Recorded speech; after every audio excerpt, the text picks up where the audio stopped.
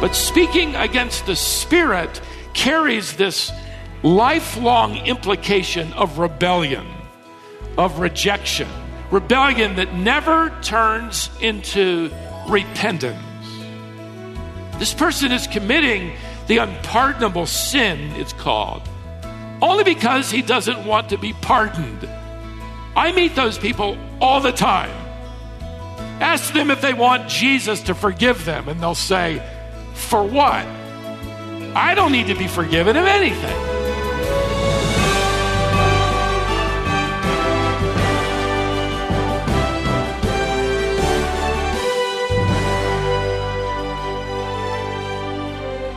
Do you have any fears? If you ask people what they're afraid of, you'll hear a lot of the same answers. Heights, the dark, public speaking, that's a big one. These are some of the most common fears. But today, Stephen Davey will help you understand that there are only two categories of fear that really matter. They have a lot more to do with who you are than what you're afraid of. Stephen called this lesson, The Right Kind of Fear. Jesus Christ is about to teach his audience to be afraid of certain actions, certain perspectives. In fact, the word fear is going to show up 5 times in the next few verses. We're in Luke's Gospel now at chapter 12, where I invite your attention. Now, as we go through these opening verses, we're going to cover 12 of them today. I want to organize our study around the kinds of fear that Jesus is endorsing, encouraging. We could call these justifiable fears. And here's the first one. I'll give it to you in principle form. We need to be afraid of living a lie. Look at verse 1. In the meantime, when so many thousands of the people had gathered together that they were trampling one another, he began to say this to his disciples first, or they were his priority. The rest of the crowd is listening. Beware of the leaven of the Pharisees, which is hypocrisy. Nothing is covered up that will not be revealed, or hidden that will not be known. Therefore, whatever you have said in the dark shall be heard in the light, and what you have whispered in private rooms shall be proclaimed on the housetops. Now, if you were with us last Lord's Day, a meal had convened at a Pharisee's home where the Lord Jesus ends up exposing their hypocrisy. The meal has now broken up, and Jesus has walked out. Now, the multitude mentioned back in chapter 11 and verse 29 has now turned into this mob of people. It's so thick, they're stepping on one another. In fact, Luke uses the word for this crowd, myrias, from which we get our word myriad. It means 10,000s. Frankly, it can be used for an impossible crowd, too impossible in size to count. They're jammed in every street around this Pharisee's house. They're jammed in every alleyway. They're waiting. Now Jesus walks out, and immediately he's confronted by this massive crowd. He says, primarily to his disciples, but loud enough for the crowd to hear, you need to beware of the kind of hypocrisy that I've just exposed. You need to be aware of living like those men, those religious experts, yet spiritual hypocrites. It's like leaven, their hypocrisy. Of course, the crowd would have immediately understood his analogy to leaven. Leaven is yeast. Yeast had become, by this time, a symbol of the permeating power of sin.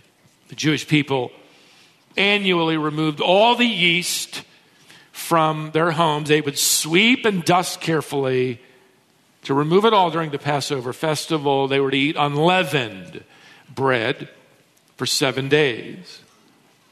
Even into the New Testament, the analogy is still alive. Paul will talk about the leaven, the yeast of wickedness in 1 Corinthians 5:8.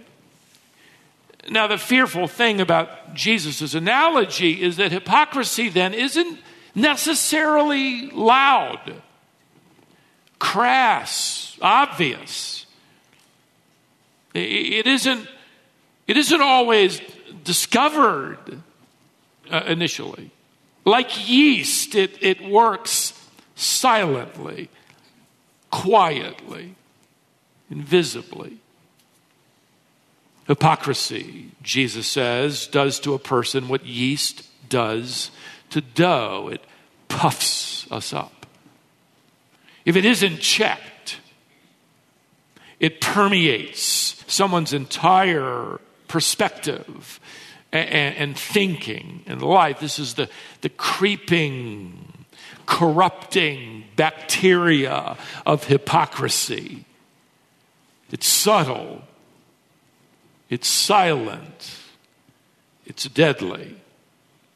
A hypocrite can reach a point where they complain about the hypocrisy of others without realizing they are describing themselves. Seeing in others what they cannot see in themselves. We're all to be warned of this. He is speaking primarily to his disciples as the crowd listens in. How many of you have had somebody say to you, well, I'm not going to go to church anymore because it's full of hypocrites? Someone from the church sent me this some time ago. The title reads, Reasons Why I'm Not Going to a Ball Game Anymore.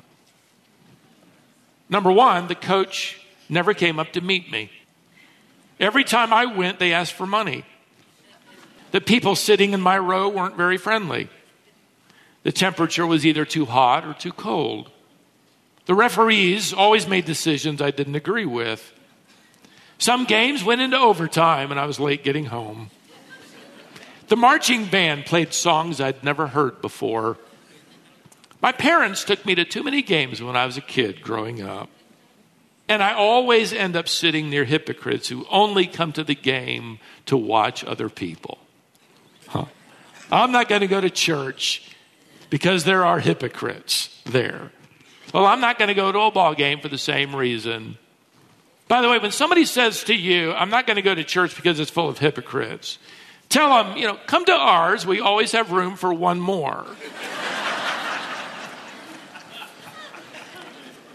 But I think I just called us all a bunch of hypocrites, didn't I? Well, the truth is, we can be. It's a potential reality. We need to be afraid of living a lie.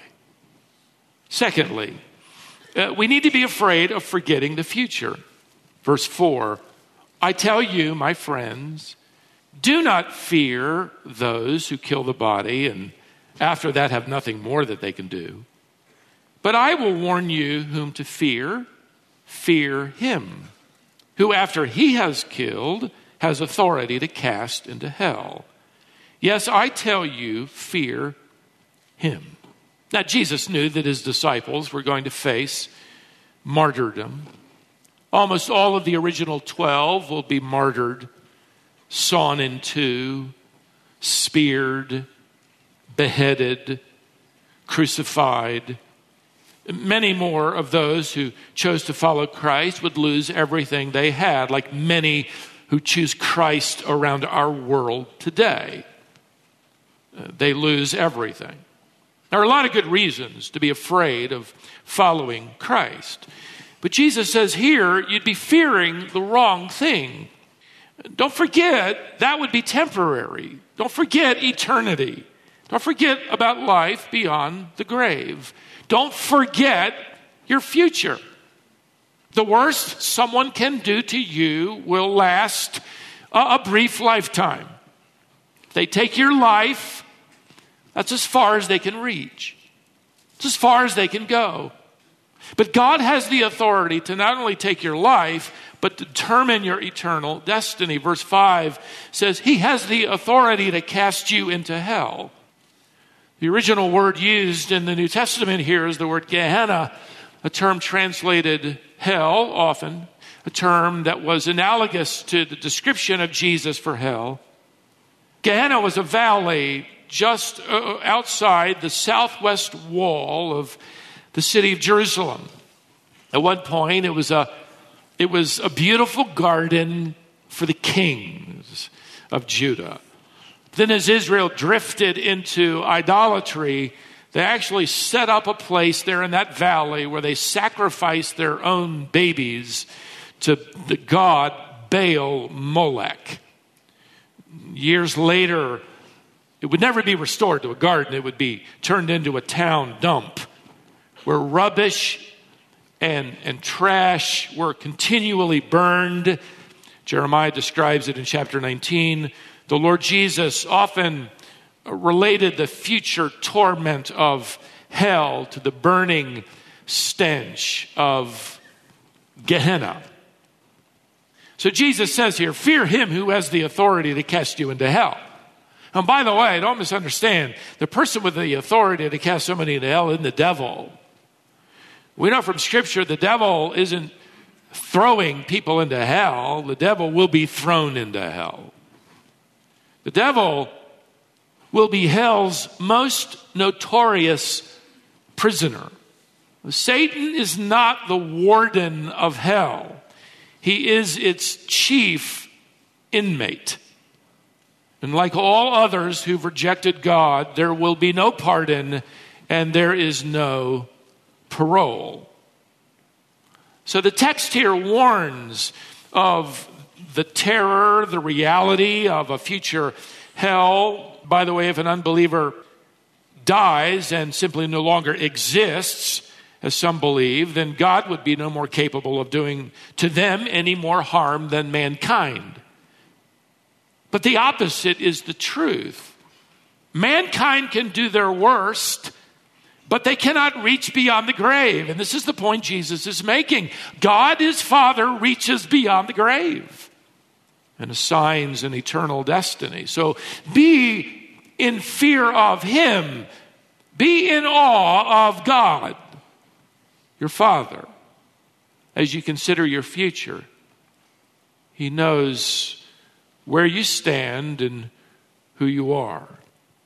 Then at this thought, though, Jesus, it's interesting, he suddenly shifts his focus to the believers, his disciples, and says, don't be afraid. Look at verse 6. Are not 5 sparrows sold for 2 pennies? And not one of them is forgotten by or before God. Skip to the end of verse 7. Fear not, you are of more value than many sparrows. The sparrows were the cheapest food purchased in the marketplace during the days of the Lord. They were considered the boniest, cheapest, a mouthful of meat you could buy. They were considered almost worthless in value. So taken in the context here, Jesus is telling those who were his disciples that no matter how worthless they may be viewed by their world, or in fact, no matter how worthless they may feel about themselves at times, not to God, they were anything but worthless. How many disciples through the ages, and maybe you're thinking even today, there's no reason God would remember me. Surely he's forgotten me. No matter how worthless a follower of Christ may feel at times, there's no way you're going to slip out of God's omniscient, sovereign hand and somehow end up in hell. Jesus says, fear not, to the disciple. God will not forget you. He will not overlook you. He will not lose sight of you. You are of great value to him because his Son is your Savior. Jesus gives us another analogy of God's omniscience. That is, that he knows everything. His awareness is comprehensive. Go back to verse 6 again. Are not 5 sparrows sold for 2 pennies, and not one of them is forgotten before God? Why, even the hairs of your head are all numbered. The word for numbered is arithmeo. That gives us our word arithmetic. Imagine that kind of comprehensive knowledge. At any moment, God has done the arithmetic on your head of hair. For some of us, that's not a long equation. But the point Jesus is making is that if God knows that kind of detail about every individual hair on your head, the point is he knows everything about you. And Jesus wants us to know of the comprehensive knowledge in order to encourage us. Fear God. Fear this omniscient Creator, God. Now, for the unbeliever, to fear God means to run from Him, to be in terror at the thought of seeing Him, to dislike Him, to reject Him, to avoid conversation about Him. But for the believer, to fear God doesn't mean you run away from Him. It means you stand in awe of Him. You want to talk about Him. You love to sing to Him and of Him, to worship Him. So let's not fear the wrong perspectives. We do need to be afraid of living a lie. For the unbeliever, that it's going to end one day with total exposure to the light of God's judgment. For the believer, this is a warning against that secret corrupting influence that we might marginalize or allow into our lives of sin. Secondly, we need to be afraid of forgetting the future. For the unbeliever, they don't want to think about the future. For us, we need to. It's encouraging as we consider eternity in front of us. Now, thirdly, we need to be afraid of caving into culture. He writes here in verse 8, "And I tell you, everyone who acknowledges me before men, the Son of Man also will acknowledge before the angels of God. But the one who denies me before men will be denied before the angels of God." Now, what does Jesus mean? Well, I've heard a few sermons in my day growing up that said what this means is if you don't give your testimony when you ought to, if you don't speak up for Christ when you should have, if you fail at some point or lose your nerve to align with Him, then you're not a Christian, and Jesus is going to reject you one day when you stand before Him. Well, that interpretation definitely, that'll scare a lot of Christians into evangelism, but that isn't what He means. In fact, it can't be, because everybody He's talking to is going to run from Him and refuse to acknowledge Him and deny Him. The word Jesus uses here for acknowledge is the same word you find for confessing. The word confess means to say the same thing as. In other words, Jesus is saying, you're saying the same thing about Him that He is saying about Himself. And what's interesting is He uses a messianic title here. You notice it? The Son of Man, that comes from the prophet Daniel. In other words, if you deny that Jesus is the Messiah, if you cave in to culture around you and you come to the conclusion that Jesus is just another prophet, that Jesus is just a good teacher, or is a man who was raised in the Protestant church and was a leader in his church, told me in recent days that to him Jesus was just another rabbi. Well, you're not saying the same thing about Jesus that Jesus is saying about Himself.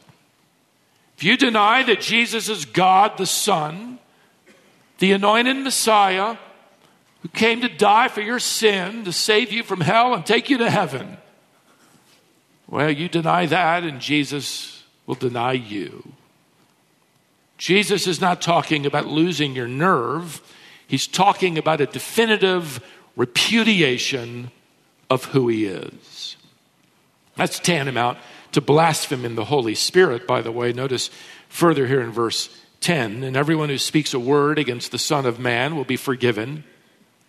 While they're alive, that is, they can ask forgiveness, and all the disciples probably all have to do that. But the one who blasphemes against the Holy Spirit will not be forgiven. The sin can't be forgiven because this person is not going to want to be forgiven. This expression refers to somebody who has closed their eyes, closed their heart, closed their mind, closed their ears to the truth of the gospel and the convicting voice of God's Spirit. Speaking against Jesus can be forgiven if you ask him. But speaking against the Spirit carries this lifelong implication of rebellion, of rejection. Rebellion that never turns into repentance. This person is committing the unpardonable sin, it's called, only because he doesn't want to be pardoned. I meet those people all the time. Ask them if they want Jesus to forgive them, and they'll say, for what? I don't need to be forgiven of anything. That is blaspheming the ministry of the Holy Spirit who came to exalt the cross work of Christ, the word of truth regarding sin and the Savior, and somebody who dies in that condition will not be pardoned. But listen, church, be careful to draw the verdict on anybody's life to whom you're witnessing. A single act of rejection or blasphemy, even years of blasphemy, doesn't doom someone as hopeless.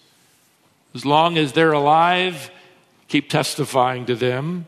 There is the possibility they'll be brought to repentance. We know that's possible because one of the most antagonistic blasphemers of the ministry of the Holy Spirit through the early church was none other than the Apostle Paul, who described himself in his own personal testimony to Timothy by saying, I was once a blasphemer. Same word used by Jesus here.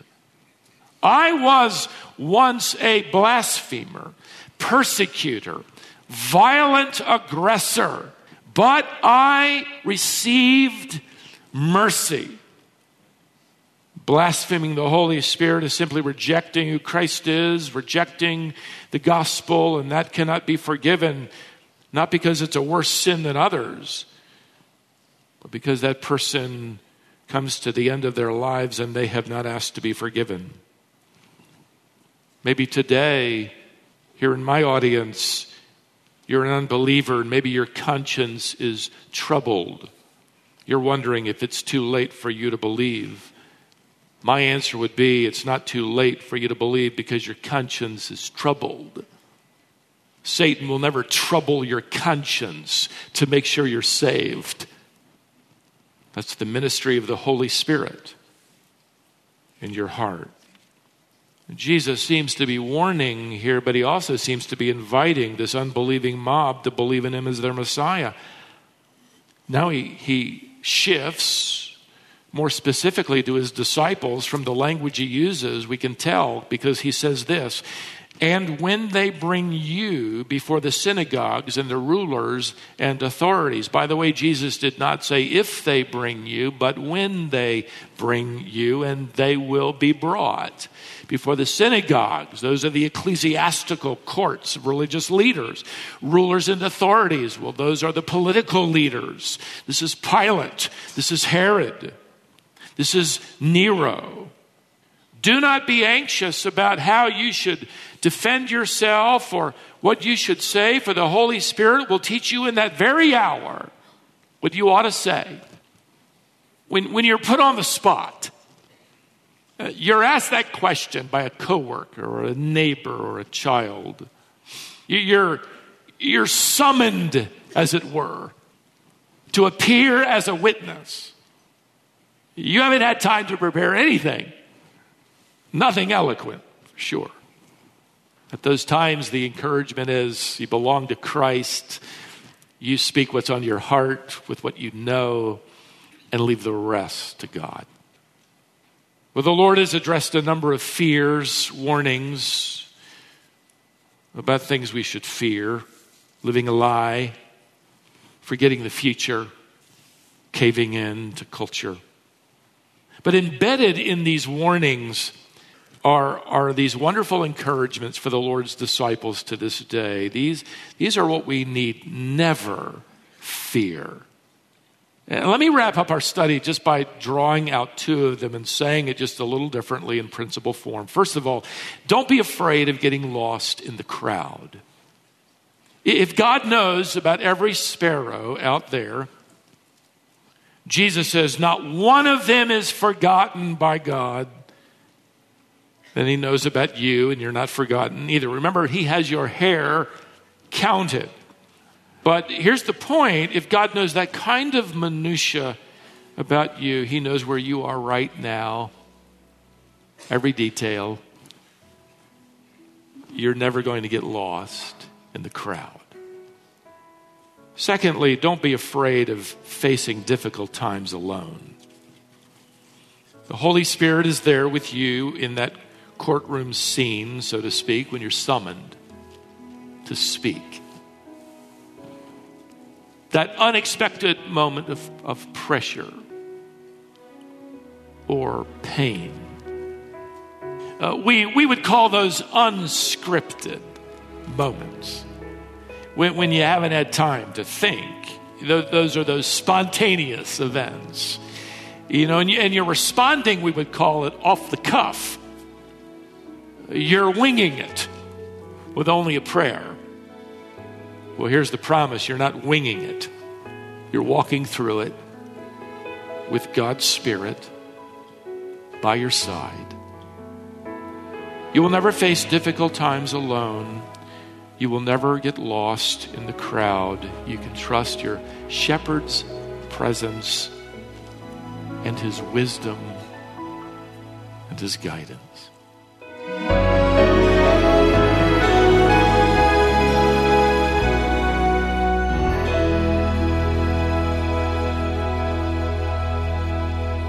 That was Stephen Davey, and you're listening to Wisdom for the Heart. Stephen is the president of Shepherd's Theological Seminary. One of his passions is training and equipping men and women for service to God. That's why he founded that school. Graduates are serving God in their churches and communities all over the world. If you feel God is calling you to be a pastor, Shepherd's is a great school to train. But even if you just want to be better equipped to know God's Word, I encourage you to just take a class or two. Many people relocate here and take classes in person, but you don't have to. Courses are also offered online. Learn more at wisdomonline.org/STS. And join us back here next time to discover more wisdom for the heart.